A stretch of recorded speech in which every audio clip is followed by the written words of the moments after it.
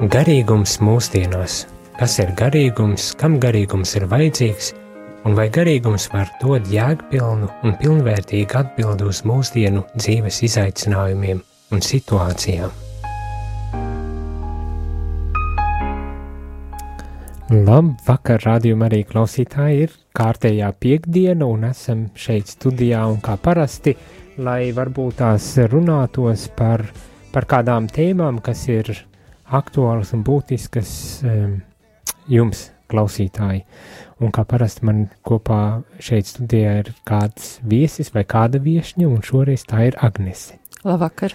Man prieks, ka tu piekriti atnākt šeit un parunāties. Prieks redzēt tevi pēc kāda laika arī šeit studijā. Un kā jau klausītāji droši vien nojauš, tas nozīmē, ka mēs esam pazīstami, vai ne?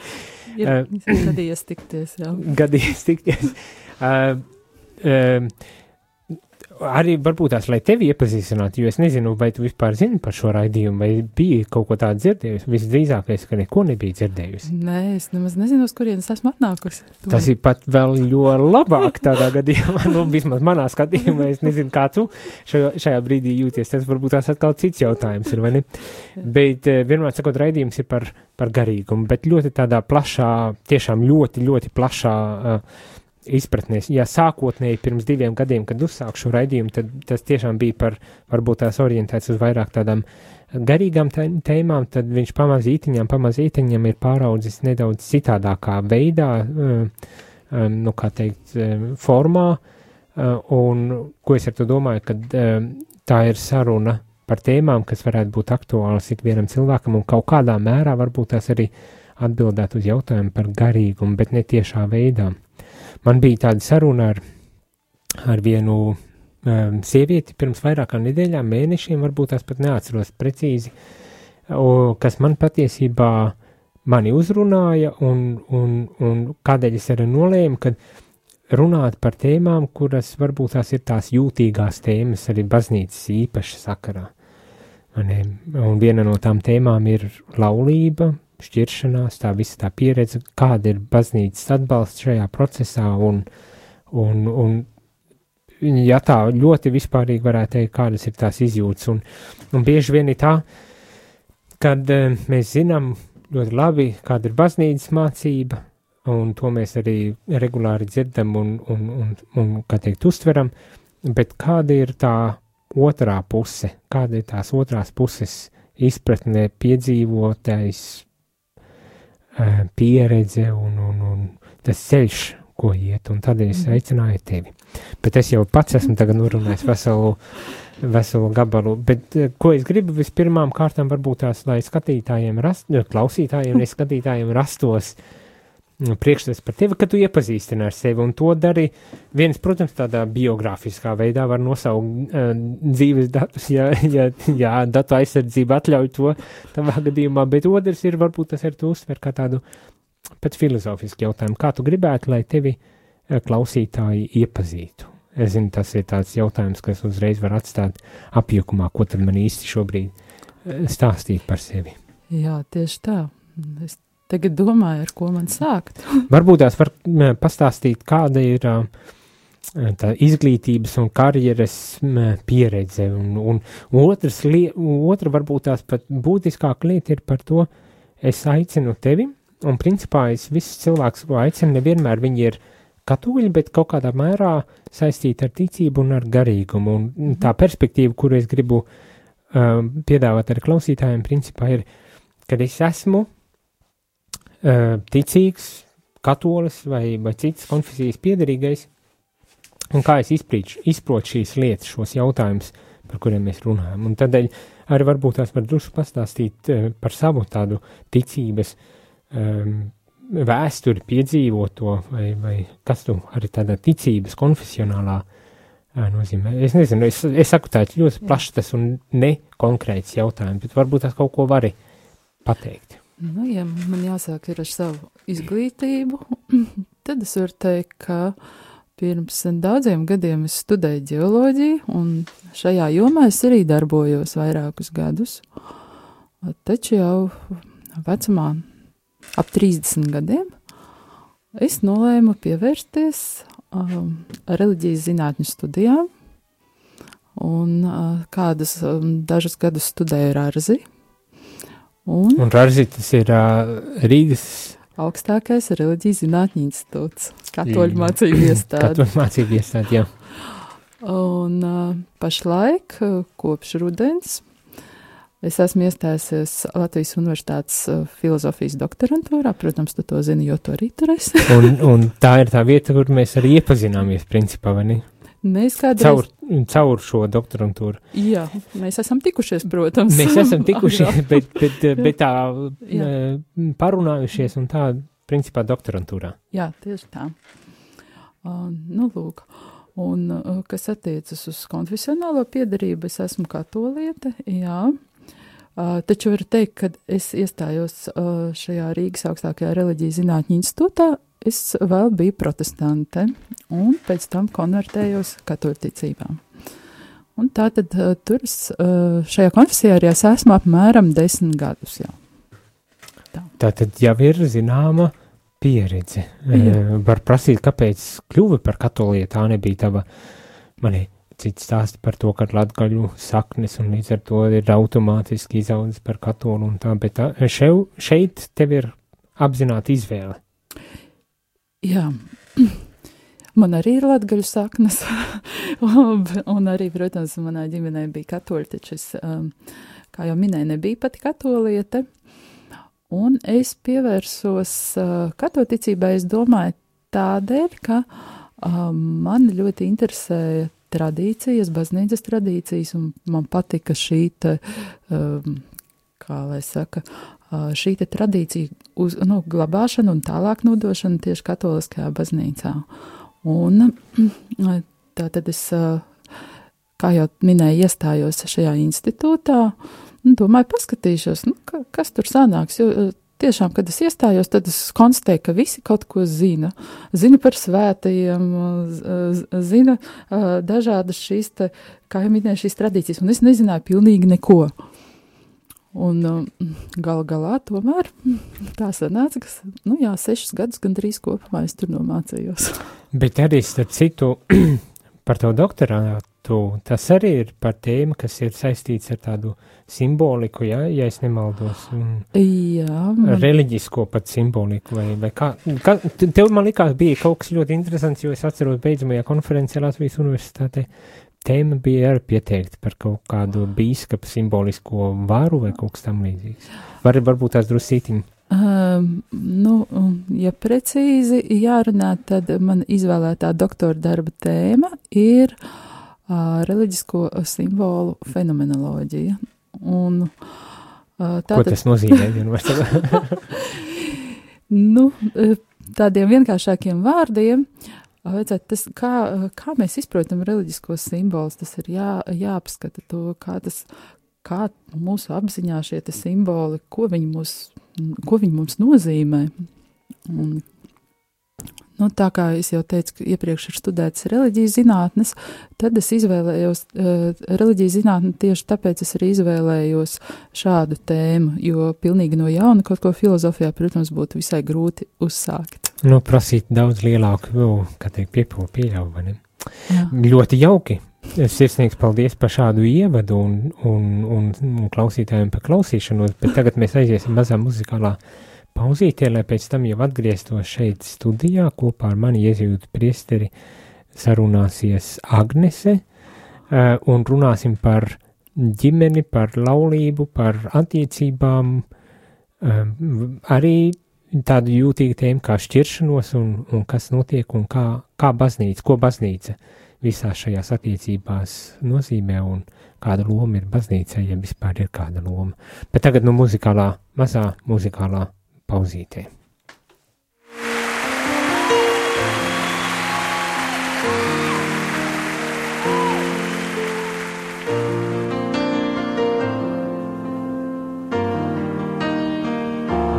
Above all powers, above all kings, above all nature and all created things,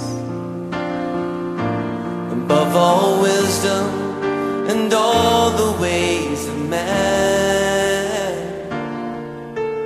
You were here before the world began. Above all kingdoms, above all thrones, above all wonders the world has ever known, above all wealth and treasures of the earth, there's no way to measure what you're worth.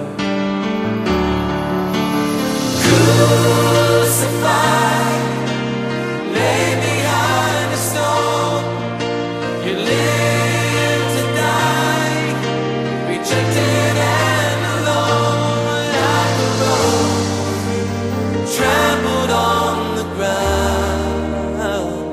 You took the fall and thought of me above all. Powers, above all powers, above all keys, above all nature and all created things, above all wisdom and all the ways of man. You were here before the world began.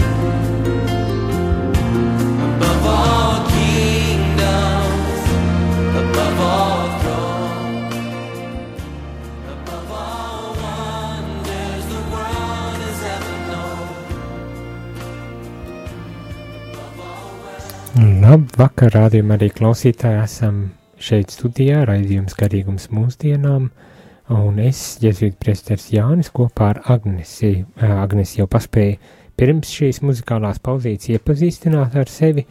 Manuprāt, ļoti labi pat izdevās to arī izdarīt, kā es teicu, tas tāds ne tikai biogrāfisks, bet vairāk varbūt tās pat filozofisks jautājums iepazīstināt ar sevi tā, kā gribētos redzēt. Protams, atbildot arī uz mani jautājumu, varbūt tās ne visu uzreiz tā var arī nodefinēt, bet vismaz kaut kāds priekšstats ir radies. Bet tās iemesls, kādēļ es jautāju un tevi tieši uzrunāju, ir, jo tā tava pieredze varbūt tās nebūtu tas, kas būtu tāds ierastais vai parastais vai tāds, ko baznīcā uzskatīt par normālo, ja vispār kaut kas ir normāls. Par to man ir sava teorija, par to normalitāti, cik viņa patiesībā ir normāla un cik viņa varbūt tās daudz biežāk ir nenormāla, un tādā ziņā, ka tā realitāte, ar ko cilvēka dzīvo, nav tas, ko baznīca māca un uz ko baznīca aicina, vai ne?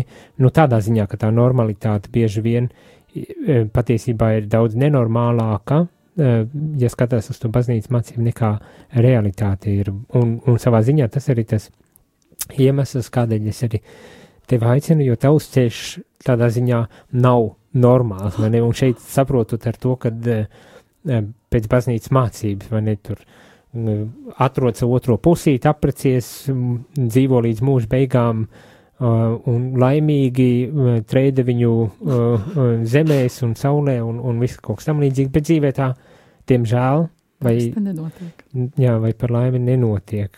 Liek mums tomēr tur mūsu uz pirksgaliem un liek domāt par to, kā tiešām dzīvot jēgpilnu un pilnvērtīgu dzīvi. Bet varbūt tās tu arī pati pastāstīt drusītiņu, jo mums pirms raidījumi bijušas sarunas un tā, es negribu neko atklāt, ko tu varbūt tās negribētu, kad atklāt, tādēļ varbūt tās pati var arī pastāstīt par šo savu attiecību tādu ceļu un baznīcu tajās attiecībās.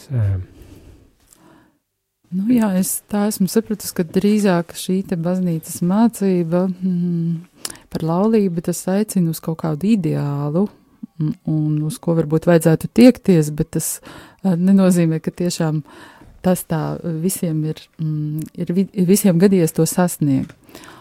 Ja ir runa tieši par laulībām, man tās ir bijušas divas, un interesanti bija tas, ka es esmu laulājusies 2 reizes baznīcā, bet protestantu baznīcā.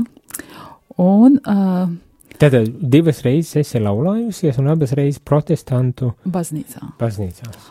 Jā, protams, pat var teikt, ka nebija pagājis visai ilgs laiks, kopš šķirta šī pirmā laulība, un tā arī nebija diezgan ilga, jāsaka. Un pēc tam es salaulājos ar savu otro vīru, taču ienākot katoļu baznīcā un saskaroties ar šo teiksim, likumdošanu, ja tā var teikt, ar baznīcas kanoniem, tad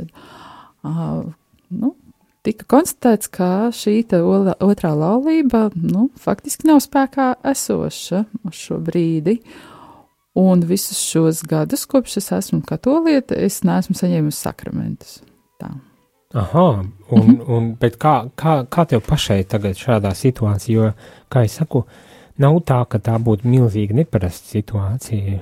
Tādas lietas ir diezgan regulāri sastopamas baznīcā, bet no baznīcas puses mēs zinām, tur vajag sakārtot laulības un tās visas attiecības un lietas un tā tālāk, bet kā tev pašai tagad pirmā laulība beigusies? Jā. Tagad ir otrā laulība, izrādes pēc katoļu baznīcas prasībām mācības, nav derīga vai nav... Faktiski jā.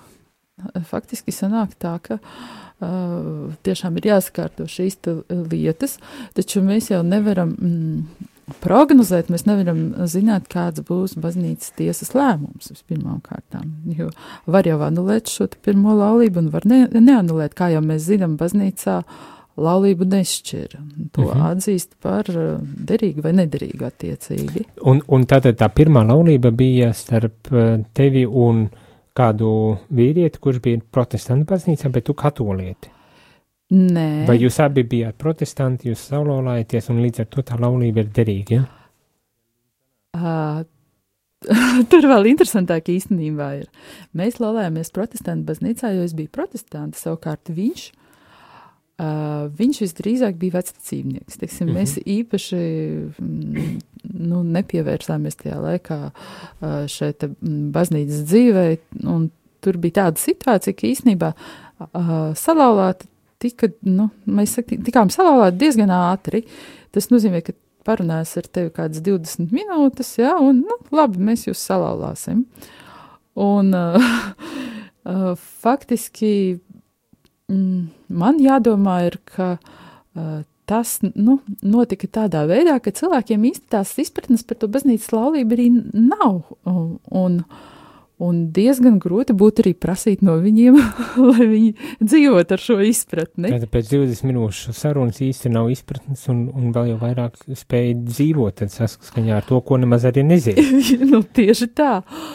Un šī situācija ir visnotaļ interesanta, ka mēs sākam skatīties, kādi tad ir šeit arī katoliskās baznīcas kanoni, un tur citreiz pat jāsaka, diezgan bēdīga situācija varbūt. Manā gadījumā, piemēram, ir tā, ja šis pirmais vīrs būtu bijis pareizticīgais, šī laulība automātiski tika anulēta uzreiz. Bet visticamāk, ka viņš ir vecticībnieks. Es pat to īsti nevaru noskaidrot, jo viņš jau neieradīsies uz baznīcas tiesu.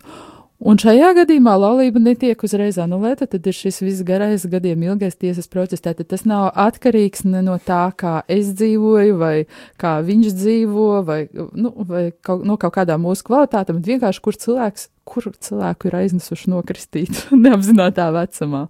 Un tas dažreiz, tāda viela pārdomām ir, cik šie kanoni, teiksim, ir piemēroti reālajai dzīvē. Jā, skaidrs, tātad... Tāda sakarības vienkārši tikai tādēļ, kad nokristījāt baznīcās un beigās sanāk, ka tie ir sarežģījumi vairāk kā vajag. No baznīcas puses droši vien teikt, bet paga, bet kāpēc vispār vajadzēja tādu precēties tādā gadījumā, ja šī tāda lieta un pēc tam atkal šķirties un priekš kam tas viss ir vajadzīgs? Jā, es domāju, ka es tajā laikā nemaz nedomāju, ka es kādu reizi varētu kļūt par katolieti vispār, un ka būtu šādas problēmas, jo, kā zināms, protestantu baznīcā tomēr ir nedaudz savādāk, un arī man šķiet pareizticīgo baznīcā ir savādāk ar šīm lietām. Un tātad nonākot katoļu baznīcā, kad, kā jau es teicu, jau biju otrajā laulībā, Tad izrādījās, ka īsti tā laulība nav pareiza. No vienas puses tā nav pareiza, bet, tad ir jāsāk domāt atkal, ko tad jūs man iesakat? Vai jūs iesakat man pamest šo vīru un aiziet prom no viņa? Un ko vispār šajā situācijā iesaka arī citiem cilvēkiem? Man interesanti tas būtu to uzzināt, jo es tā īsti nezinu tos gadījumus, ka tik ļoti bieži kādu pamest un vienkārši aiziet prom. Un es saprotu arī jau gadi arī nodzīvot kopā, nav tā, ka pilnīgi tikko iepazināmies un atklājām, ka mums sarežģījumi. Uz to brīdi, jā, mēs bijām vairākus gadus laulājušies, jā, protams. Pēc tam mums arī meita piedzima. Tātad tā dzīve ir daudz sarežģītāka. Tas nav tā vienkārši, kad ietiek, jo tas, ko šobrīd dara, es tā saprotu, ir, kad pirmo laulību mēģina anulēt, ja? Jā. Lai tā otrā varētu tad beigās kaut kādā veidā noslēgt arī baznīcas, katoļu baznīcas priekšā. Tas ir tas, ko ir ieteikuši, es tā saprotu, ja? Es tā saprotu, ka, ja tiks anulēta pirmā laulība, tad tiks automātiski arī anulēta otrā laulība. Un kas būs tālāk, to mēs neviens nezinām. Vēl labāk. Vēl labāk. Bet jautājums, kāpēc vispār laulība ir vajadzīga? Jā, es teiktu tā. Jāprecas ir tad, kad nevar neprecēties. Nav jātiec saprecēties nekādā ziņā. Un tas, ka sabiedrībā valda šādi stereotipi, ka vienam būt ir slikti, vai tas ir kaut kāds apkaunojums, es uzskatu, ka tas ir kaut kāds relikts, es nezinu, no agrākiem laikiem. Un varbūt cilvēki izjūt šo spiedienu un jūtas nekomfortabli, un tad par katru cenu citreiz vēlas apprecēties, un mēs zinām, ka tagad mūsdienās ir ļoti daudz vientuļu cilvēki, ir sevišķi vientuļas sievietes, un kuras, saka, diemžēl es nevaru atrast, un tā. Bet varbūt arī nevajag. Bet no otras puses arī baznīca māca, ka attiecības, un šeit domāju, seksuālās attiecības var dzīvot tikai laulībā.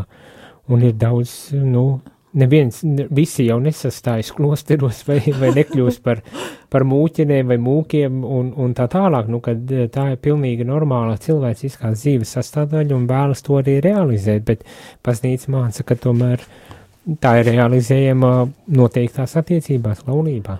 Tas varētu būt arī mans gadījums, ja mēs skatāmies, ko ir teicis svētais apustulis Pāvils, ja jūs savādāk nevarat, tad preceties. Es sapratu, ka es savādāk nevaru, tad jāprecas ir, lai būtu, kaut kādās pieklājības robežās.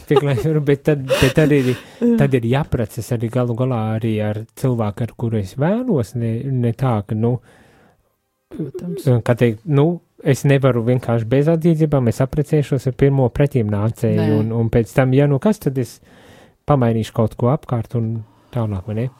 Nē, protams. Es tā ļoti arī varbūt tās konfrontēju uz šo, Nē, ir tieši par to arī runa, ja ir tas cilvēks tik svarīgs, ka tu saproti, ka tu bez viņa, ne tas, ka nevari dzīvot, bet ka tev būs labāk ar viņu kopā dzīvot nekā bez viņa, tad tu precies, protams.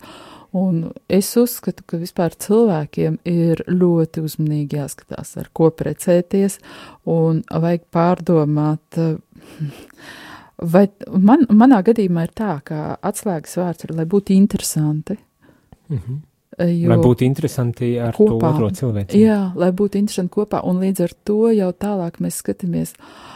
Cilvēkiem zināmā mērā ir jābūt līdzīgiem. Es tā uzskatu, ja cilvēkiem ir ļoti atšķirīga dzīves uztvere, atšķirīgas, izglītības līmenis, atšķirīgi nāk no kaut kādiem ļoti atšķirīgiem sociālajiem slāņiem, tur var būt ļoti daudz nesaprašanās beigās. Pat ja ļoti atšķirīgi temperamenti, varbūt sākumā tas ir interesanti, bet pēc tam.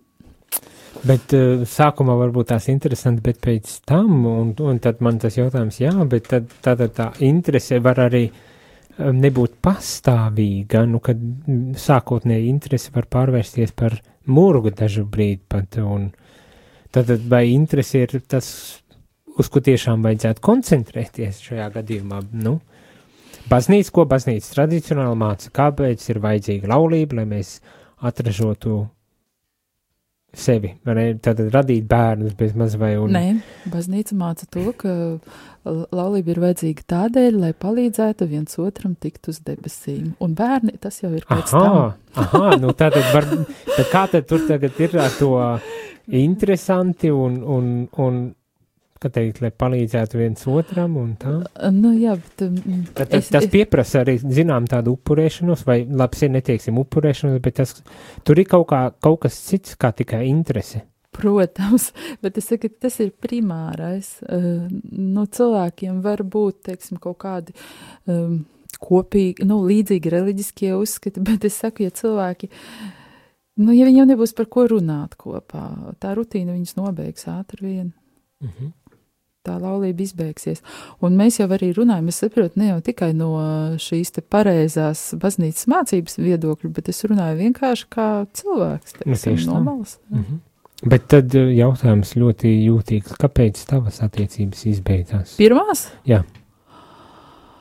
Nu, kā jau es teicu, tas nebija īpaši pārdomāts lēmums. Tur arī bija šie tad droši vien kaut kādi nostrādāja stereotipi, ka vajag precēties, lai gan īstenībā es cik sevi atceros, es teicu vienmēr, ka es nevēlos. Bet tad bija kaut kāds spiediens, principā, no ārpuses, lai...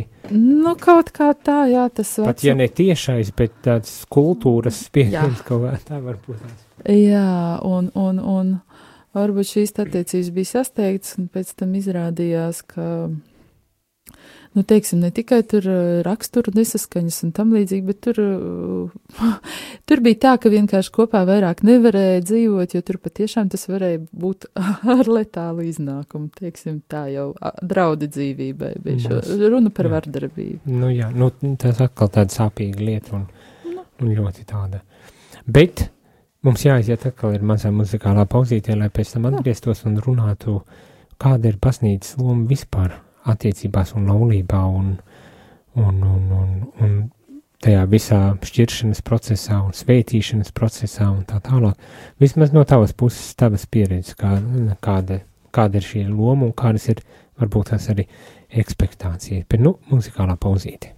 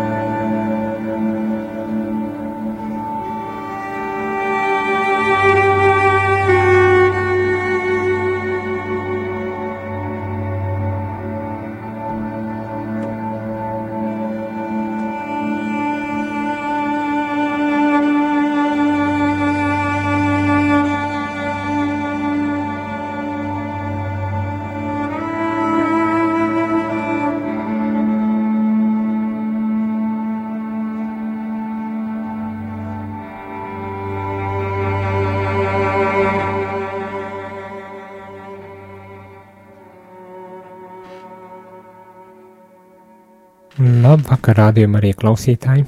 Raidījums Garīgums mūsdienām, un šeit jēzuītu priesteris Jānis kopā ar Agnesi. Runājam par jūtīgu tēmu, tas ir par laulību, otrreizēju laulību vai to procesu kopumā. Varbūt tās drusku haotiski tas viss tā izklausās, bet ar mērķi principā pajautāt, kāda ir vispār loma tajā visā procesā. No citiem vārdiem, tu aizgāji uz baznīcu, lai laulātos gan pirmajās attiecībās, un ja, protestantu baznīca tā varbūt tās arī bija, bet tik un tam baznīca, tātad meklēja, es pieļauju Dieva svētību vai atbalstu spēku šajās attiecībās, izjuka. Tagad ir otrās laulības, kuras noslēgts tās arī nav protestantu baznīcā, vai ne, bet tagad kļūstot par katoli, izrādās, ka ir problēmas. Tagad jārisina. Kāpēc vajadzīga baznīca un kāpēc tu vispār ej uz baznīcu, lai kaut ko tādu, un kāda ir baznīcas loma priekš tevis šeit, šajās attiecībās? Vai ir vispār kaut kāda loma šobrīd jau, kad jau piedzīvots un izsāpēts cauri kaut kam? Zini, es domāju tā, lai ja runā tieši par baznīcas lomu laulībā, tad tomēr ir svarīgi tādā gadījumā, ja abi divi laulātie ir, teiksim, vienas konfesijas pārstāvji vai arī, vismaz kristieši, varbūt praktizējoši kristieši. Tas, ko es varu pateikt, ko baznīca laulībā dod, varbūt, tomēr ir kaut kāda vairāk apziņa par to, ko drīkst un ko nedrīkst darīt, ja? Tas nenozīmē, ka mēs vienmēr to ievērojam, ja? Bet, ejot baznīcā, tomēr kaut kā. Bet kāpēc tas būtu vajadzīgs, ja man jāprasa pēc maz vai tā, jo, ja tāpat tās netiek ievērots un ka pienākot kādam brīdim, es varu arī pateikt, aģos, man pietiek, un es eju tālāk. Protams, ka tā var būt. Arī tu vari pateikt rīt. Tieši tā. Mēs neko nezinām, mēs šajā, teiksim, stāvoklī, kādā mēs šobrīd esam, es nezinu, kā to nosaukt, apziņas attīstības kaut kāds posms vai kas, teiksim, ja tu esi baznīcā, tad tu laikam atrodi to par labu esam, kaut ko tajā visā. Un centies arī ikdienā daudz maz dzīvot pēc šiem noteikumiem, taču es nekādā ziņā negribētu stādīt sevi par paraugu nemazākajā mērā šajā ziņā, bet es gribu teikt par tiem gadiem drīzāk, kas ir bijuši kopā iepriekš pavadīti, ja, un, kā lai to pasaka, man pat dažreiz bija tāds kā, neapvainojums, kā lai to pasaka, ja tu it kā dzīvo pareizi, dari visu pareizi, ja, un tu tā vai tā nedrīkst, saņemt sakramentus, vai ne, un liekas, tur, bet kāpēc tas tā ir? It kā. Tā kā formalitātes pēc, jo principā tu dzīvo uzticīgi vīram šajā gadījumā, ne, un vairākus gadus jau, un audzināt bērnu, un tā. Teiksim tā, tas viss bija ilgus gadus, ja, un, zini, vienā brīdī tas pārstāja kļūt tik svarīgi.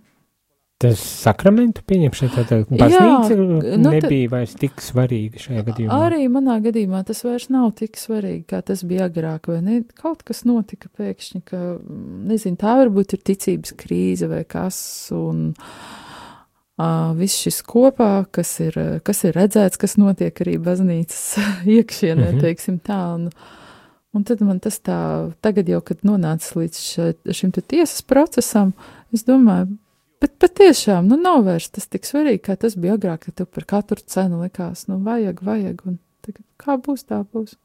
Vienalga.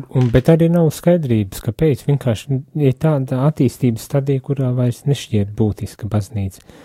Varbūt tādēļ, kad viņa liedza, tu iespēji būt pilnvērtīgi klātesoši, pieņemot komuniju, dievmaizi, grēksūdzi un tādas lietas, vai tas protams, tagad tā skatoties atpakaļ, grūti varbūt tās spriest, bet varbūt tas nemaz arī nebija būtiski, kā ir.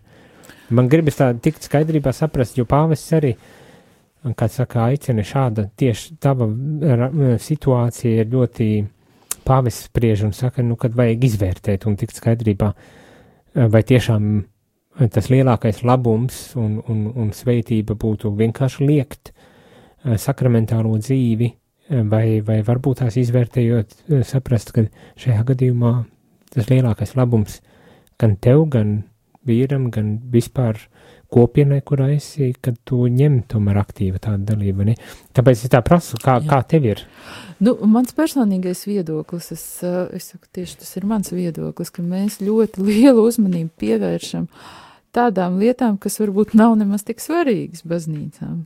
Mēs varam, nezinu, cik ilgi mācīties tajā pašā katoļu institūtā par to, kā pareizi ir jādzīvo, kāda ir pareiza dzimuma dzīve,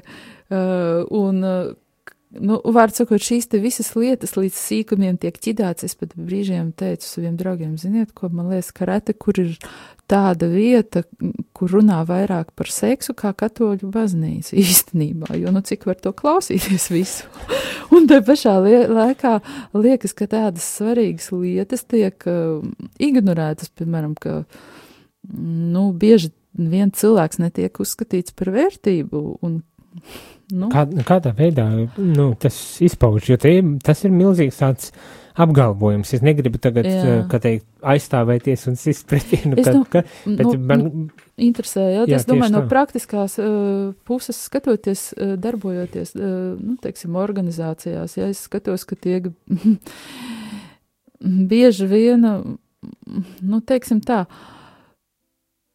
ne pārāk labi izturas pret dažādiem cilvēkiem, kuri ir gados, piemēram, vai arī cilvēki, kas ir dažādām atkarībām, teiksim, no viņiem tiek ļoti daudz prasīts, viss, kas likts strādāt, un brīžiem arī emocionāli pazemoti šie cilvēki tiek, piedod, ka es tā saku, es esmu redzējis daudz ko, un man citreiz tad liekas, šādām lietām mēs uzmanību absolūti nepievēršam, lai gan daudzi zina, kas notiek, un ignorē vienkārši to, un tai pašā laikā tiek runāts par, es nezinu, par tādiem sīkumiem, kā pareizi darīt šo vai to laulības dzīvē guļamistabā. Man tas liekas, kā ir Bībelē teikts, kā ar mētrām un dillēm jau, protams, dalīties 10. tiesu. jā, bet tas tiešām tie tādi spēcīgi vārdi, vai ne? Un principā, jāsaka tā, par nožēlu nevar jau īsti arī apgāst šos vārdus. Es, protams, pārstāvu pats baznīcu, būdams priesteris un jezuīts, vai ne? Un savā ziņā man jāsaka tā, sāp dzirdot tādas lietas, bet es arī pats apzinos, ka, diemžēl tādas lietas ir notikušas un notiek. Pat vēl briesmīgākas lietas, kā zinām, pasaulē ne tikai raksta, bet tiek risināts, vai ne? Un šajā visā kontekstā manas tas jautājums tagad ir, ko tu sagaidi no baznīcas vai ko baznīca varētu piedāvāt tev? Cilvēku klausītāji nevar redzēt tevi, bet tu tā seju samiedzi, ka ko vairs, jau palaists garām, bet maz vai tā. Bet varbūt tās ir kaut kas, ko var, vai ir kaut kas, ko tu tieši gribētu sagaidīt no baznīcas tavā konkrēta situācijā? Pirmkārt, lai tiek atrisināts šis jautājums ar manu pirmo laulību, protams, es gribētu sagaidīt šo rezultātu, un es ceru, ka tas būs visai drīz, praktiski tuvāko mēnešu laikā. Un, ko es gribētu sagaidīt vēl?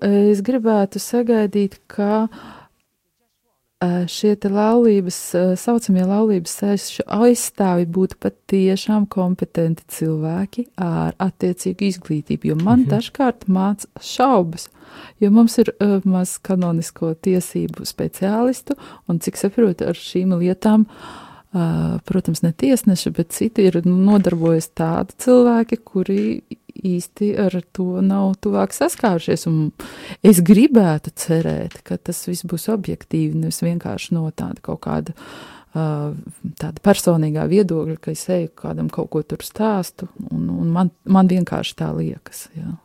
tas nav pareizi. Tad tas pirmais, ka profesionāli tiek risināti un ātri tiek risināta šī situācija ar pirmo laulību. Nu, kad, Jā. Bet jāsaka, man tad tev maz ekspectāts, tev nav principā nekādu lielo, nu, kā teikt, cerību vai vēlmju bez maz, vai, nu, kad viss, kas tiek sagaidīts, ir, ka tikai tiešām izdara to, nu, papīra darbu, vai kā lai pasaka, vai ne, nu, kad tas tiek, bet vai ir kaut kas, ko vēl arī tādā lielākā teiksim, garīgā ziņā baznīca varētu dot? Es saprotu tavu jautājumu. Vai sagaidīt, nu? Taču, ko es gribētu, nu, manā gadījumā nē, bet es gribētu tā vispārīgi runājot, ja, lai cilvēki vairāk tiktu novērtēti baznīcā, es par lajiem konkrēti domāju, ja, un ka īstenībā ir ļoti daudz cilvēku ar dažādām dāvanām, kas savu vietu tā arī īsti nav atraduši, un viņi īsti nezin, kā to izdarīt. Es arī skatos ar kaut kādiem studiju biedriem sarunājoties, nu, un tad mums tā liekas ārprāts, nu, kāpēc tas vispār bija vajadzīgs, tās studijas un tā tālāk, un ko es īsti varu darīt? Nu tā kaut kā. Tā kā novērtēti vairāk cilvēki, kas ir baznīcā. Jā, un arī tie cilvēki, kas ir brīvprātīgi, ja citreiz, kas darbojas, ja, teiksim, lai viņus arī tiešām vairāk novērtē un pamana. Man liekas, tas neizklausās kā kaut kas ārkārtīgs, bet ļoti tāds konkrēts un ļoti specifisks, vienkārši, lai novērtē to cilvēku. Tīpaši, ja ieguldi daudz, kā tu teici, to arī studēja 6 gadus kopumā Rārzī, vai ne? Un cilvēks, kas ieguldi sevi, gribas, lai ar viņu novērtē, vai ne? Nu jā, es vairāk, protams, ne konkrēti par sevi šobrīd runāju, lai gan man arī agrāk bija tādas situācijas interesantas visādas, ka man likās ārprāts, ka tiešām tas viss par velti un tā, bet nē, es jau esmu sev pielietojumu atradusi ik pa laikam, gan kā brīvprātīgā, gan, teiksim, darboties žurnālā, nu, un tā tālāk, gan kopienā, bet es redzu arī, nu, citus cilvēkus apkārt, tiešām, kuriem ir šī problēma. Novērtēšana. Un šeit tas nav tikai tāda materiāla novērtēšana, bet tieši tāda cilvēciska cieņas un respekta izrādīšana izklausās tā. Jā, nu tiešām, ja cilvēks strādā, piemēram, kā brīvprātīgais kādā organizācijā, tad nu, vismaz, lai uz viņu nekliedz, lai viņu nelamā, teiksim, par to, ka viņš nav izdarījis vai to, ir jāpriecājas jau vispār, ka kāds atnāk un palīdz, bet bieži vien ir situācija pilnīgi pretēji. Pilnīgi otrādi, vai cilvēks nāk un iegulda sevi un nevienmēr tiek novērtēts. Un pēc tam tie cilvēki pazūd. Tieši tā. Un tad es zinu no baznīcas puses tagad runāju, ka atkal, nu, kur viņi pazūd, kāpēc viņi pazūd, un tāda neizpratne, un vienlaikus nepiefiksēja to, ka, nu, tā vaina jau neslēpjas te otrā cilvēkā vienmēr, bet mūsos pašos.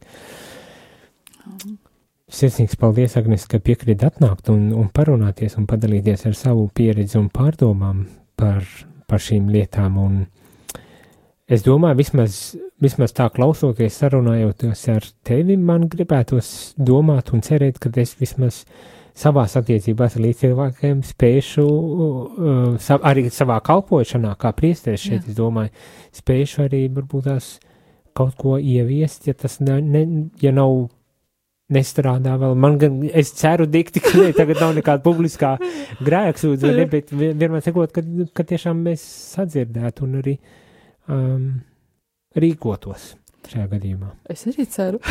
es pieļauju, vai ne?